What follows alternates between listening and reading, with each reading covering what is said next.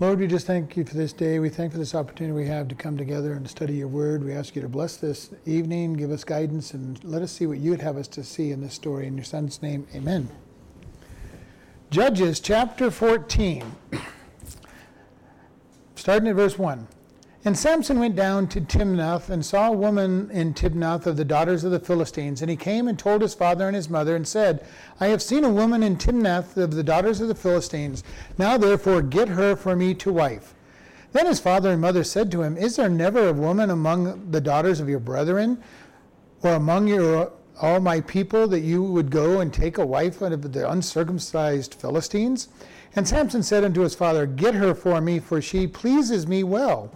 But his father and his mother knew not that it was of the Lord that he sought an occasion against the Philistines, for the time of the Philistines had dominion over Israel. Then went Samson down, and his father and his mother, to Timnath, and came to the vineyard of the Timnath, and behold, a young lion roared against them. And the Spirit of the Lord came mightily upon him, and he rent him as he would have rent a kid. And he had nothing in his hand, but he told not his father or his mother what he had done. And he went down and talked with the woman, and she pleased Samson well. And after a time he returned to take her, and turned aside to see the carcass of the lion. And behold, there was a swarm of bees and honey in the carcass of the lion. And he took thereof in his hands, and went on eating, and came to his father and mother, and he gave them, and they did eat. But he told them not that he had taken the honey out of the carcass of the lion. So his father went down unto the woman, and Samson made there a feast, for so used the young men to do. And it came to pass, when they saw him, that they brought him 30 companions to be with him. And Samson said unto them, I will now put forth a riddle unto you. If you can certainly declare it unto me within 7 days of the feast, and find it out, then I will give you 30 sheets and 30 change of garments. But if you cannot declare it unto me, you shall give me 30 sheets and 30 change of garments. And they said unto him, Put forth your riddle, that we may hear it. And he said unto them, Out of the eater came forth meat, and out of the strong came forth sweetness. And they could not in 3 days expound the riddle. And it came to pass on the 7th day that they said unto Samson's wife, Entice your husband, that he may declare unto us the riddle, lest we burn you and your father's house with fire. Have you called us to take that we have? Is it not so? And Samson's wife wept before him, and said, You do but hate me, and love me not. You have put forth a riddle unto the children of my people, and have not told it to me. And he said to you, Behold, I have not told it to my father or my mother, and shall I tell it to you? And she wept before him 7 days, while their feast lasted. And it came to pass on the 7th day that he told her, because she lay sore upon him, and she told the riddle to the children of her people. And the men of the city said unto him on the 7th day before the sun went down, What is sweeter than honey, and what is stronger than a lion? And he said to them, If you had not plowed with my heifer, you would not have found out my riddle. And the Spirit of the Lord came upon him, and he went down into Ascalon, and slew 30 men of them, and took their spoil, and gave change of garments unto them which expounded the riddle. And his anger was kindled, and he went up to his father's house. But Samson's wife was given to his companion, whom he had used as his friend. All right. Last week we talked about Judges 13, and we talked about the birth of Samson being predicted, and that he was to be a Nazirite from birth. And remember, Nazirite means he's not going to have his head shaved, he's not going to touch anything dead, and he's not going to drink any wine or alcohols. Okay, so now we're going to, and that's the last thing we heard. Next thing we know, he's old enough to get married.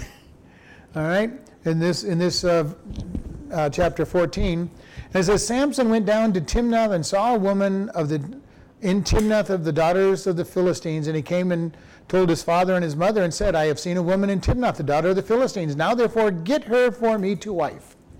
All right, this is an Israelite looking to get married to a Philistine. Big problems in this. It's not supposed to happen. They're supposed to marry within their own people.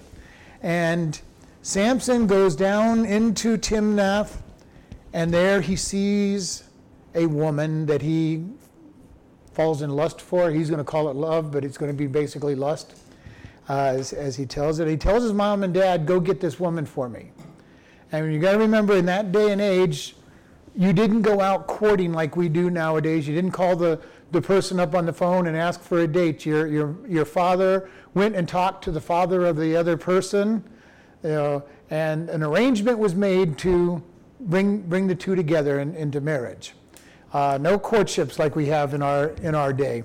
It was just kind of almost like a business arrangement. Dad, go talk to this person and make the arrangements. I want her. And this is kind of an interesting thing. And his father and his mother said, isn't there a woman among the daughters of your own brethren, or even among our own people, our own tribe? You can't fall in love with an Israelite, or at least one person from our own town. And this is a serious business to them. They, remember, have seen an angel. The angel has told them that he's a special child, and he's going to be a Nazirite, separated unto God. And the very first thing he's doing, the very first thing we hear is he wants to get married to a heathen woman. And this is going to be something that's very distressing to his parents. Okay, normally an Israelite boy was supposed to marry an Israelite girl even if they're not sanctified to God, and he's been sanctified to God even beyond that. And his answer in verse 3 is, get her for me, for she pleases me well. And in the Hebrew, this literally means that she pleases my eye. She's beautiful. Whatever he considered beautiful, he was looking at her and saying, this is felt the most beautiful girl I've ever seen. I want her. He's looking at the outside. He's looking at the outside. He's not looking at who she is, the inside, or anything. He hasn't even, we're going to find out later on, he hasn't even talked to her yet. Okay, he just saw her and says, that's my wife, go get her. I want her to be my wife. And this is the way people even today kind of are many times. They see something and they want it. Doesn't matter what's on the inside, doesn't matter whether they follow God or don't follow God. They just see something and they immediately want it. And this is Samson. He's a man basically of flesh. He doesn't seem to have any relationship to God, and he's not going to have any kind of relationship to God until the very end of his life, when he kind of realizes what's been going on. And all he says is, I like her looks, go get her. And not a great basis for a marriage. And yet, right now he's infatuated. He's infatuated with her. But his father and mother, it says in verse 4, knew not that it was of the Lord that he sought an occasion against the Philistines, for at that time the Philistines had dominion over Israel. So his father and mother don't understand what's going on, but God has a plan. All right? And it says, for God, they knew not that it was of the Lord. And this does not mean that God wanted him to go marry this woman, but God was going to use his desire to cause problems and start problems with the Philistines. Okay? And Samson's going to have a whole lot of things that are not done righteously or even godly as he stirs up trouble with the Philistines all through his life. And this is going to be his first one. God's going to use his evil desires to bring about the deliverance of Israel. And he's going to use Samson as that individual. And so God has got a plan. He's going to stir up the deliverance of Israel from the Philistines. And he's going to use Samson. And Samson is not the most godly man in the Bible. Matter of fact, he's about the exact opposite, and God still uses Samson, which really can go to tell us that God can use anybody. And if you don't believe that he can use anybody, remember he used a donkey to talk to Balaam and correct Balaam. So he can use anything, not just anybody, but he can use anything. So here we are, Samson. Verse 5, and Samson went down, and his father and his mother, to Timnath, and came to the vineyard of Timnath, and behold, a young lion roared against him. And the Spirit of the Lord came mightily upon him, and he rent him as he would have rent a kid. And he had nothing in his hand, but he told not his father and his mother what he had done. Now you got to picture this. This is a young lion. It's not a strong, full-size lion. And it roars at Samson. And, it doesn't say it attacked him, but it's irritating Samson, and Samson tears it in half with his bare hands. And it says, the Spirit of the Lord came mightily upon Samson. Wasn't Samson a big person? I was just getting ready to say that I don't believe Samson was a big person. Oh, you don't think He had power because of God's Spirit upon him. And if he was a big, muscle-bound brute, everything he did would not have seemed so amazing to people. Now, I can't prove this, because it doesn't say. Yeah. But I have this picture that Samson was some kind of scrawny runt of a guy. Maybe not a runt, but he was a scrawny guy. When all of a sudden he tore a lion in half, this was a big deal. When he carries the gates of the city later on off the walls and up the hill, this is a big deal. And it's just my opinion, and he may have been a big, brawny, muscular guy, but I don't really think he was. I think because it was God's Spirit, it made a big deal to him. Here's this little guy, maybe normal. Let's say he's normal. He's not a big, muscle-bound guy. He's not somebody you're going to picture taking ripping a lion into two pieces or taking the gates off of a wall and carrying him up to the top of the mountain. He's not that type of man, in my opinion. Otherwise, it would have been just, sure, still a pretty good deed, but look at him. He's a big muscle-bound guy. He should be able to do that. And I don't think that's what we saw with Samson. And I could be wrong, and that's my opinion. Nothing in the Bible tells us his appearance, other than the fact that he had long hair that Delilah's going to cut at the end of his life. It appears to me that this is something that he's not this muscle-bound behemoth of a man that you would look at and say, of course he took the gate off the wall. Of course he killed all those Philistines with the jawbone of the donkey. Of course he did these things. And I think because the way they tell the story makes it sound like this was something that was kind of bizarre. It was not something people thought would happen. And that's why I personally believe that he was not a big muscle-bound man. And I could be wrong. It doesn't matter. I just think God tends to do things that says, I'm going to be what's lifted up. And if the muscle-bound man was lifted, did things, he'd be lifted up. God delivered the people through Gideon by whittling down the outnumbered, 30,000 men that he gathered down to 300 to fight over 130,000 people. And God wants it to be, look at me, I'm the one doing it, not look at the person who is doing the deliverance. So this is what I think about him, and it may or may not be. But he kills a lion, but he doesn't tell his father and mother what he had done. Now I'm wondering, did he know that he was a Nazirite from birth or not? I don't know. It may appear that he was, but what's this problem that we have? Who remembers from last week's lesson? If you're a Nazirite and somebody even drops dead next to you, you're unclean and have to start all over. Okay? He has literally killed a lion. So he's unclean. So he has broken a vow of the Nazirite vow already. And he wasn't supposed to touch anything. He's not even supposed to touch anything dead, and he has actually killed something. And again, remember we read it from Numbers that if you're even standing next to somebody that dies and they touch you, then you have to make offerings, get your head shaved, and start all over again. So he's violated already within the first 6 verses, he's already violated one of his Nazirite vows. Does that include the women to shave their Yes, head? if a woman takes a Nazirite vow, then she would have to do the same thing. All right, and then he went down, and now for the first time he talks with the woman, and she still pleases him. So, and again, this is the same thing. He's being pleased by his eyes. He may not even have heard a word she said because he is so infatuated with her that he's probably not paying any attention to her. And when we deal with sight, we're in trouble. The just shall live by faith, not by sight. And too often we as Christians tend to want to walk by sight, not by faith. And when bad things happen to us, we'll look and say, or appear to be bad things happening to us, we'll be saying, oh God, this is miserable. How could you let this thing go on? And God says, walk by faith. I've got a plan. I've got a plan, and yet so often we want to walk by sight. God, I just don't understand. I don't see how this could be from you. And God says, I've got a plan. He has a plan for Samson. And that's what that verse said in verse 4, that his parents didn't understand that this was a plan from God. God has a plan.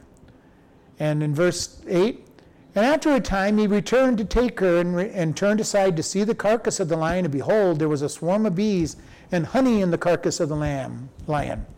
And he took thereof in his hands and went on eating, and came to his father and mother, and he gave them, and they did eat. But he did not tell them that he had taken the honey out of the carcass of the lion. All right, so in verse 7, they meet down, they meet the woman that he's infatuated with. The parents end up talking, they make an agreement for marriage. They return back to Israel for a period of time, and it doesn't say how long a time that was. Long enough for honey to be started, the bees to make a honeycomb and hive in the lion. Well, because this, again, it's another violation of his, or re-violation of his. Dead animal. But that's not even allowed, but just touching, again, a carcass, it's not all that bad to take the honey from that, and people do it all the time. But here we see, he comes, he turns aside, and he finds a swarm of bees, it says, which means quite a few, and honey, which means there's a honeycomb. This is not, he's not reaching in and grabbing a whole handful of honey and walking around dripping honey and giving it to his parents. He went in and he probably took he might have taken the whole hive, or he broke the hive and he's using the whole honeycomb. And honey from the honeycomb is really tasty. Mm-hmm. And that's something he could share with pretty much ease, and it's not going to be quite as messy as trying to grab a whole handful of honey.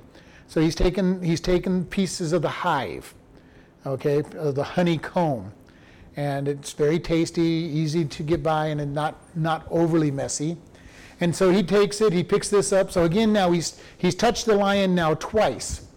The first one was bad enough. He killed the lion. He redid it. Okay, now he's gone in and he's touched the dead lion that is rotted and all of that.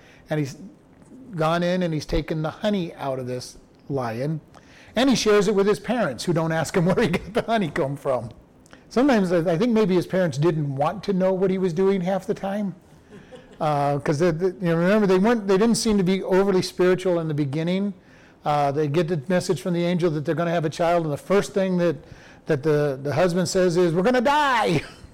We saw an angel, and the wife goes, "Well, why would he have told us we were going to have a child and how to raise him if we were going to die?" She seems to have a little more spirituality than the husband does, and each step along here, it seems like they're not really wanting to know. They want to do things by tradition. And this is a sad thing. There are a lot of people who just want to do things by tradition. There's a lot of Christians who just do things by tradition. Well, I've got to read my Bible, I've got to come to church, I've got to do this, I've got to do this, and I got to do that, and there's no real life in behind what they believe. And Christianity is truly a relationship with God, where it's not we've got to do things, but God, I want to do what you want. God, I want to have this relationship with you. And I want to serve you as best I can, not I've got to. And this is what I'm seeing from his parents. They're in this got to mode, and Samson's doing whatever he feels like. He's not even looking at following God at all. And we're going to see that as we go on in the story. He doesn't recognize that God is his strength, God is his power. But it says that he tore this lion in half because the Spirit of the Lord came upon him. And all of a sudden he got strong. Kind of like David when he fought Goliath. God's going to deliver you into my hands.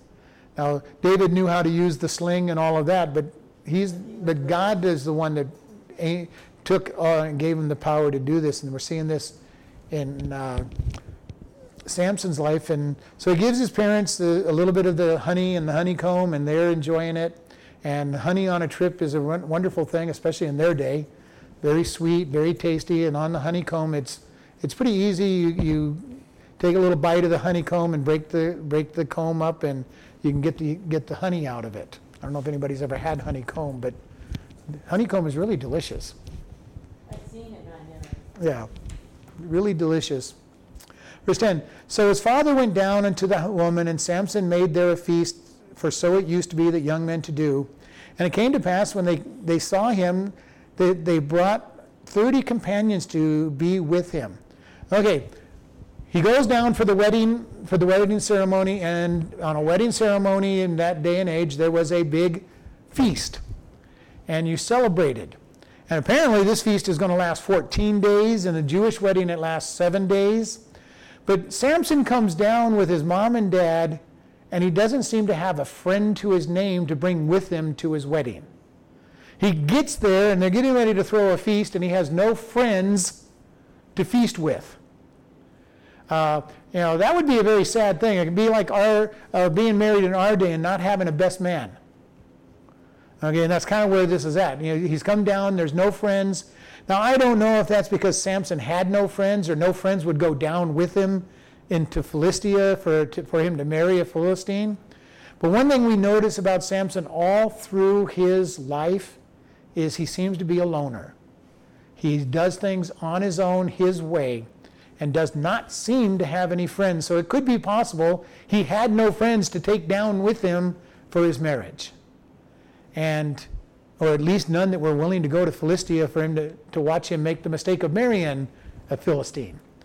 One way or the other, it doesn't really tell us, but he comes down with no friends for his party. So apparently his wife's family provides 30 friends for him. Okay, Samson, here's your friends for you to have a party with. I can't even imagine what that would be like, to have a party with people that you don't know and you're celebrating. And yet that's what they do. They give him 30 people to celebrate with him for your marriage, and he's never seen them before, doesn't know them, and they're going to be his friends for 2 weeks. What friends do drunken parties bring together? Samson was one of those kind of friends. And we're going to see here, they provide him with the companions. Poor Samson. Sometimes I feel sorry for Samson when I look at his life. He's violating all the rules of the Nazirite. He breaks everything. He doesn't seem to understand the God who's going to use him to deliver Israel. And he has this loner life. Like an outcast. It is almost like an outcast. I don't know if it's because he chose to be that way. Maybe because his parents separated him, he had no friends. Maybe because he was strange with long hair, and couldn't do the things that they normally would do. Who knows why? But it seems to be apparent that he has nobody to go with him when he gets married. And to me, that's just a sad thing. When I look at Samson's life, I see a life of a very sad person. And so he gets 30 friends to party with that he doesn't know. And Samson decides to give them a riddle. And he says, I will give you a riddle unto you, and if you declare it unto me within the 7 days of the feast and find it out, I will give you 30 sheets and 30 changes of raiments. And these sheets are the outer garments that they would use as covers at night. So basically he's going to say he's giving you something to sleep with and to wear all day. And so one for each of them. And he goes, but if you cannot declare it unto me, you shall give me 30 sheets and 30 changes of garments. I don't know what Samson was going to do with 30 changes of garments and 30 blankets, but you see here a pride and arrogance in him. I am smart enough to give you a riddle you're not going to guess, and even when I do that, you're going to give me more than I need to survive. And this is Samson. He's this type of person. He lets his emotions run him. He sees a woman that he wants to marry, and he says, "Go get her." Later on, he's going to get angry, and he's going to burn fields. He's going to take a gate off the wall. He's going to tease Delilah with the source of his strength. There's all kinds of wonderful things that he's going to do, and I use that wonderful tongue-in-cheek because he is not a nice guy. He is not a godly man. And yet, God is going to use him. God is going to use him to deliver Israel. And it says, and they say, okay, give us your riddle. Let us hear it. Let us hear that riddle. And in verse 14 he says, unto them, out of the eater came forth meat, and out of the strong came forth sweetness. And they could not after 3 days expound upon the riddle. Okay? And this is a riddle that really has no sense unless you were Samson who killed the lion and found the honey in the lion. There's no reason anybody would know this riddle. Samson has it right. Nobody's going to guess this riddle. All right? There's just no way. And he knew that too. And he knew this coming in. This is not, the normal riddle that people might have heard someplace, This is a riddle that is totally based in his life, and there's no way anybody else could figure this riddle out without knowing what he has done. And remember, he hasn't even told his mother and father that he's killed this lion and got the honey from it. So he hasn't told anybody where this thing comes from and where this riddle is coming from. And they ponder it for 3 days. And then it says, verse 15, and it came to pass on the 7th day that they said to Samson's wife, entice your husband that he may declare unto us the riddle, lest we burn you and your father's house with fire. Have you called us to take what we have? Is it not so? So they go up to her and say, entice, seduce. Seduce him to tell us the riddle. And, I don't know whether she loved him or not. It doesn't really tell us anything about whether she liked him or loved him or even cared about him. But they go, if you don't do this, we're going to burn your father's house and you with fire. These are nice companions that they picked for Samson. Of course, they're desperate at this point. They all have to give him a change of clothing and an outer garment, which is not cheap. Okay, it's not going to cost them near as much as it will cost Samson to pay 30 of them. They just have to do one each. But they're coming in and they're threatening her. It's obvious that they didn't pick very good friends for Samson either. All right? Because it says at the very end of this, have you called us to take what we have?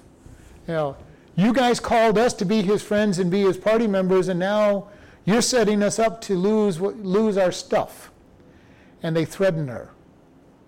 And this is quite a situation when we think about it.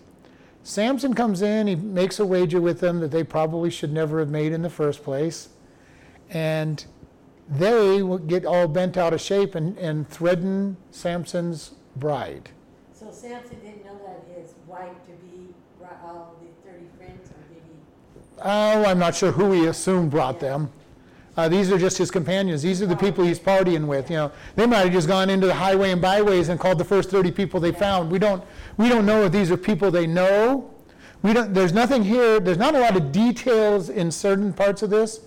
We don't know how well her and her family know them. We don't know if they just walked into the town square and say, hey, we need 30 people to celebrate with the bridegroom for our wedding celebration, and pulled them out. And that could very well be what they did. They just went down to the town square and said, we need 30 people.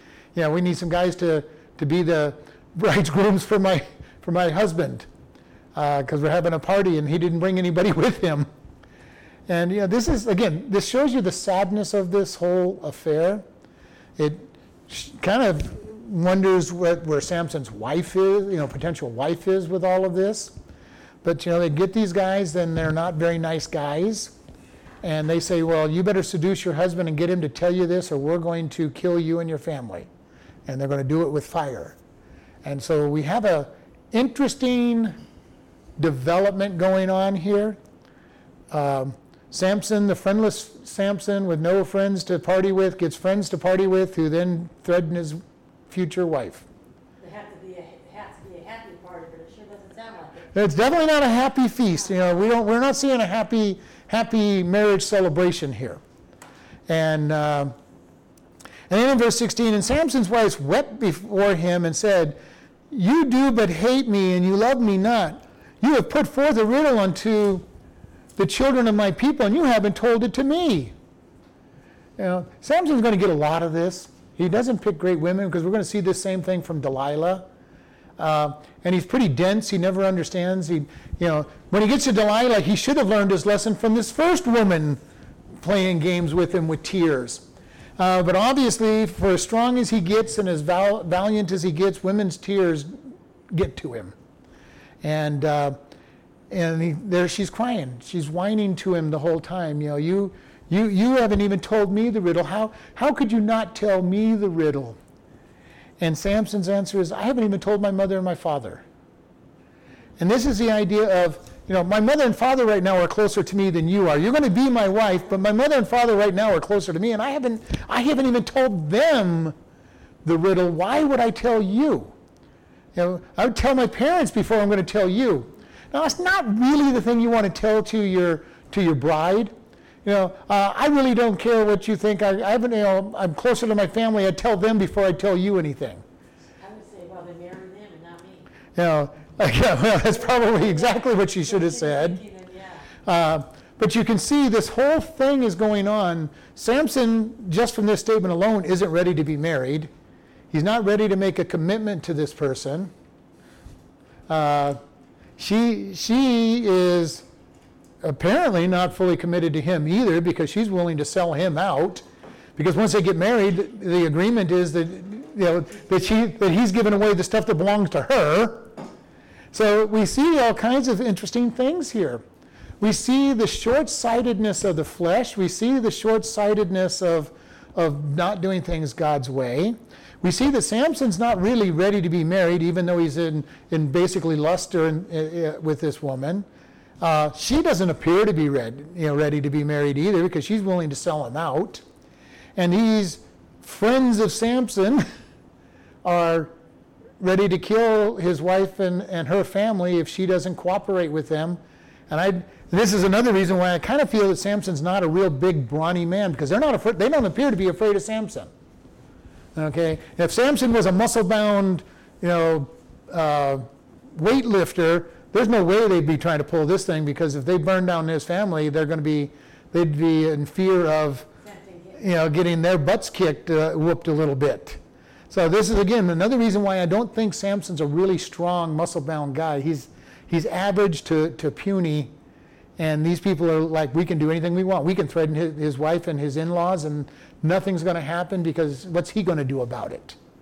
What's this? And not only is he probably not strong and muscle-bound, but he's also an Israelite who is under dominion.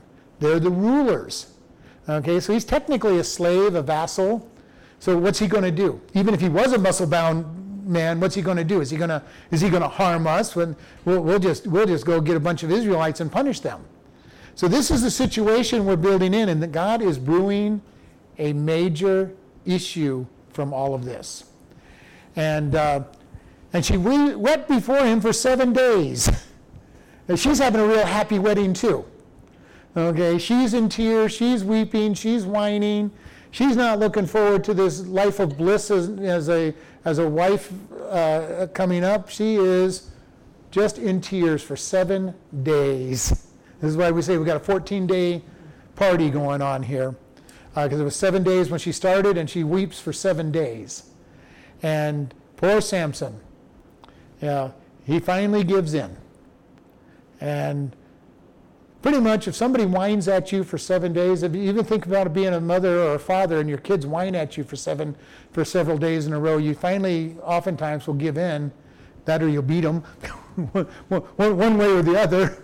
But the whining can get on your nerves, and it doesn't take long for somebody to get on your nerves if they're just whining the whole time and crying the whole time.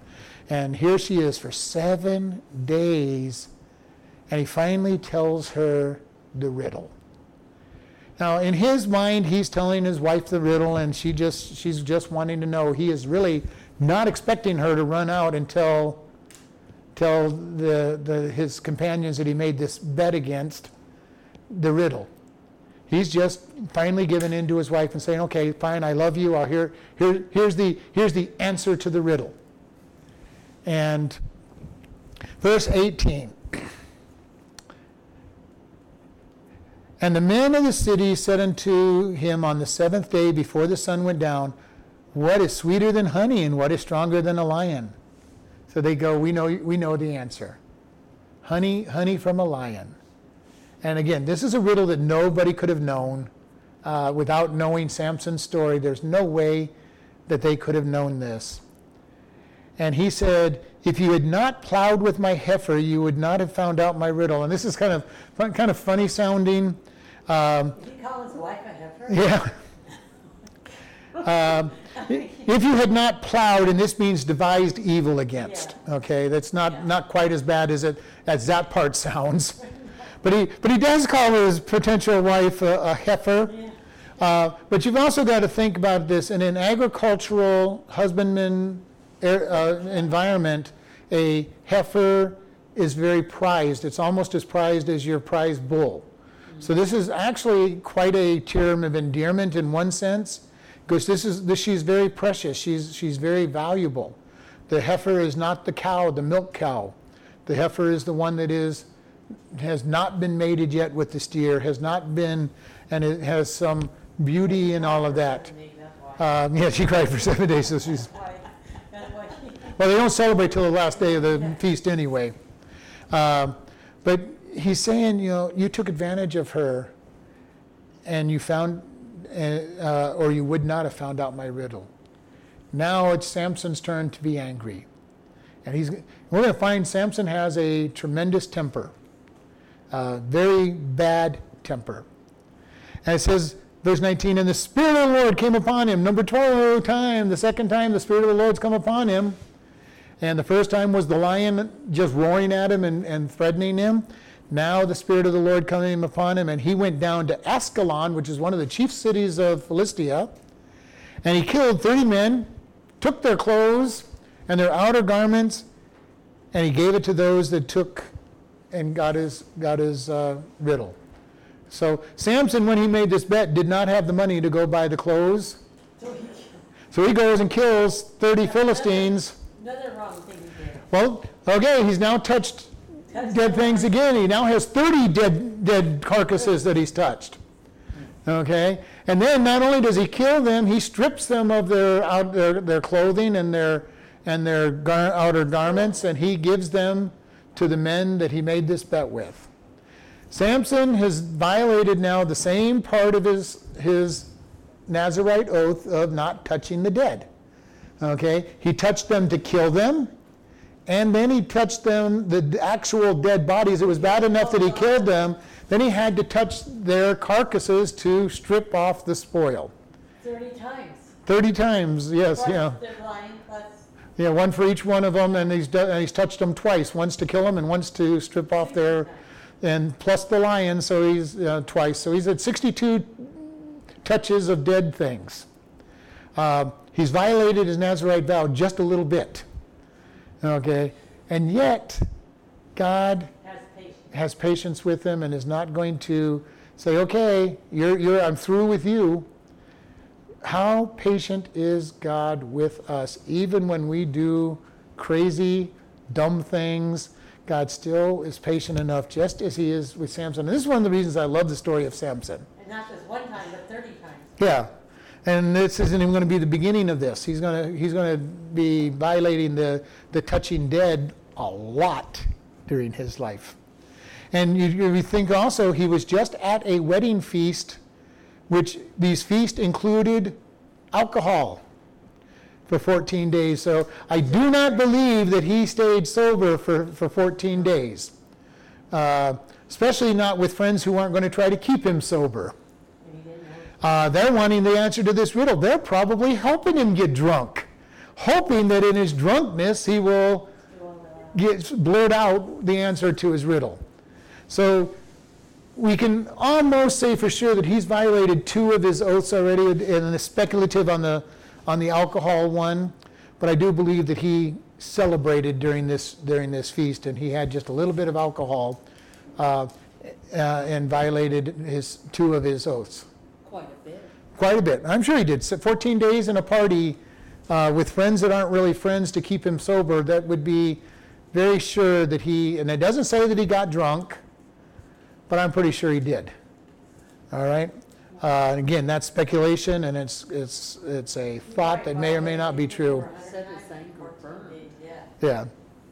And then it says his anger was kindled, and he went up to his father's house. He didn't even stay. On the last day of the feast of the wedding, the husband, the bride, and the groom got together and consummated their marriage. He, before sunrise, went out to Ascalon, killed these people, came back, and never consummated his marriage because he basically probably threw the garments at him and then went to his dad's house in his anger. He's too angry to go sleep with his wife. Okay? And verse 20, but Samson's wife was given to his companion, whom he had used as his friend. All right, Samson doesn't want her anymore. We've had a big party. Okay, who wants her? Who wants her? She's had her wedding feast. We're going to give her to somebody. And one of the 30 guys stood up to become the husband of this woman that they had threatened. Yeah, Samson's story is not a happy story. And so Samson now has killed 30 Philistines. He has lost his wife that he had fallen in love with. And basically because he got angry.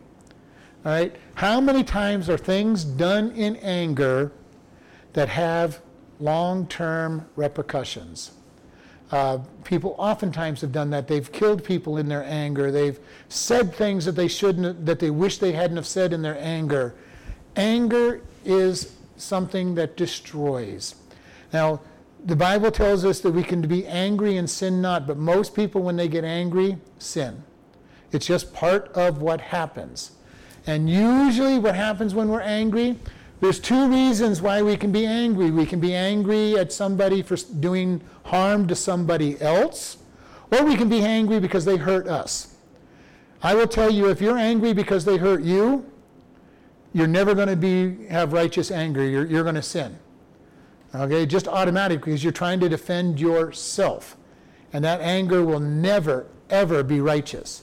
If you're angry because somebody else has been harmed, it has a potential to be righteous anger, because now you're trying to defend somebody else who's being hurt, and then that is protection of them, and that can be righteous. Jesus got angry at the money changers in the temple and drove them out with a whip. I can guarantee he was not being nice to them. That whip probably touched more than one person as he chased them out. And many of them might have been cracked, just a crack of the whip over their heads, but some of them got touched by that whip because he was jealous for his Father's house, that they were making a den of thieves. And you've got to remember, when Jesus did that, they were coming in. People were coming in to worship God. Mm-hmm. They were bringing in their lamb that they had brought with them from wherever they had come. And they'd pick the best lamb in their flock. And they would get there and they'd go, they'd find something. They'd look it over until they found something, a little tiny scar, one hair that wasn't the right color. And say, you can't give this lamb. You've got to buy one here. And we've got lots of them over here. They're exorbitantly priced, but we got lots of pre-approved lambs. You just buy one of our lambs and you can go in and worship God all you want. And Jesus got angry. People coming to worship God being taken advantage of, being cheated. Then they would come in with their money. If they didn't have enough money, they'd have sold their lamb and would say, well, buy a lamb in Jerusalem. And they'd get there and go, you can't use that Roman money. You got to use temple money. And they would change their money out at a very high rate. Then say, okay, well, now you can buy your lamb from us that's overpriced as well. So they cheated them on the fact that they couldn't use their money because they needed temple money, and then they cheated them on the lambs and everything that they bought. Jesus got angry because people were keeping others from worshiping God. Righteous anger. Somebody's being hurt, somebody's being harmed, and we get upset because that's what's happening. Now that doesn't mean just because you're upset that somebody else is being hurt that you're going to stay righteous. You can still get unrighteous and let your temper get the best of you and say and do things that you shouldn't do. And here, Samson gets so angry that he just leaves the wedding feast and never consummates his marriage. And in the process, loses the woman. So he didn't get married at that wedding? No, because he didn't finish the consummation. And again, we take this and we talk about this a lot during the Christmas time when we talk about Mary and Joseph. In an Israelite wedding, you were engaged, which was technically married. You were husband and wife. Even though you'd never slept together, you were husband and wife. It was much deeper than our engagements, which is just a promise of. Now, that engagement period, you were not allowed to sleep together. You weren't even supposed to be off on your own still. You were supposed to be chaperoned because you weren't even supposed to get to a place where you could lay together. And then during that period of time, the woman would get prepared to move from her parents' house into the husband's house that he's building. And during that period, the husband would build a house and get his business going, or at least a room in his parents' property to live on. And so that was what would be going on. So they are named husband and wife, but they're not really husband and wife at this point. They're just engaged. And it doesn't tell us how long they went. I have a feeling that Samson, because he was a Jewish man, went away for about a year to prepare the home to bring his bride back to, because that's what his tradition would have been all about. Build a room, build a home, build a business, and then go get your wife. And that means having a great big party, and theoretically it meant that you kidnapped your wife from her home and took her to your family's home, but in this case they're celebrating in Philistia, so he's not doing it quite the way it would have been done in a Jewish family relationship. And probably rightfully so, because their city is the distance between their towns are significant. And this is also the picture that we have for us as Christians. Jesus is the bridegroom, the church is the bride. We are being prepared for our home with the bride, and we are to get ready by being sanctified and learning to live correctly. At the moment of the rapture, Jesus will come and snatch away his bride to go into it, the wedding feast of the Lamb, the 7 years of tribulation period where we will be in heaven in a celebration of the marriage supper of the Lamb for 7 years. The same picture, a feast, and a great elaborate feast with who knows what food we'll eat in heaven for this feast, but it's going to be a beautiful feast, and at the end of that time we become the bride of Christ and become truly married to him, not just named for him. But this is that picture. Samson is having that picture. He has this feast. He's all set to finalize it, and then he gets so mad at the people, he goes and kills 30 guys, throws them their garments, and he just keeps on walking. Goes back home. And I don't know what happened to his dad and his mom during this period of time, because it doesn't tell us. Okay? I don't know if they followed him. I don't know if it was a couple hours later that they realized that he wasn't there. Nothing was told to us about this.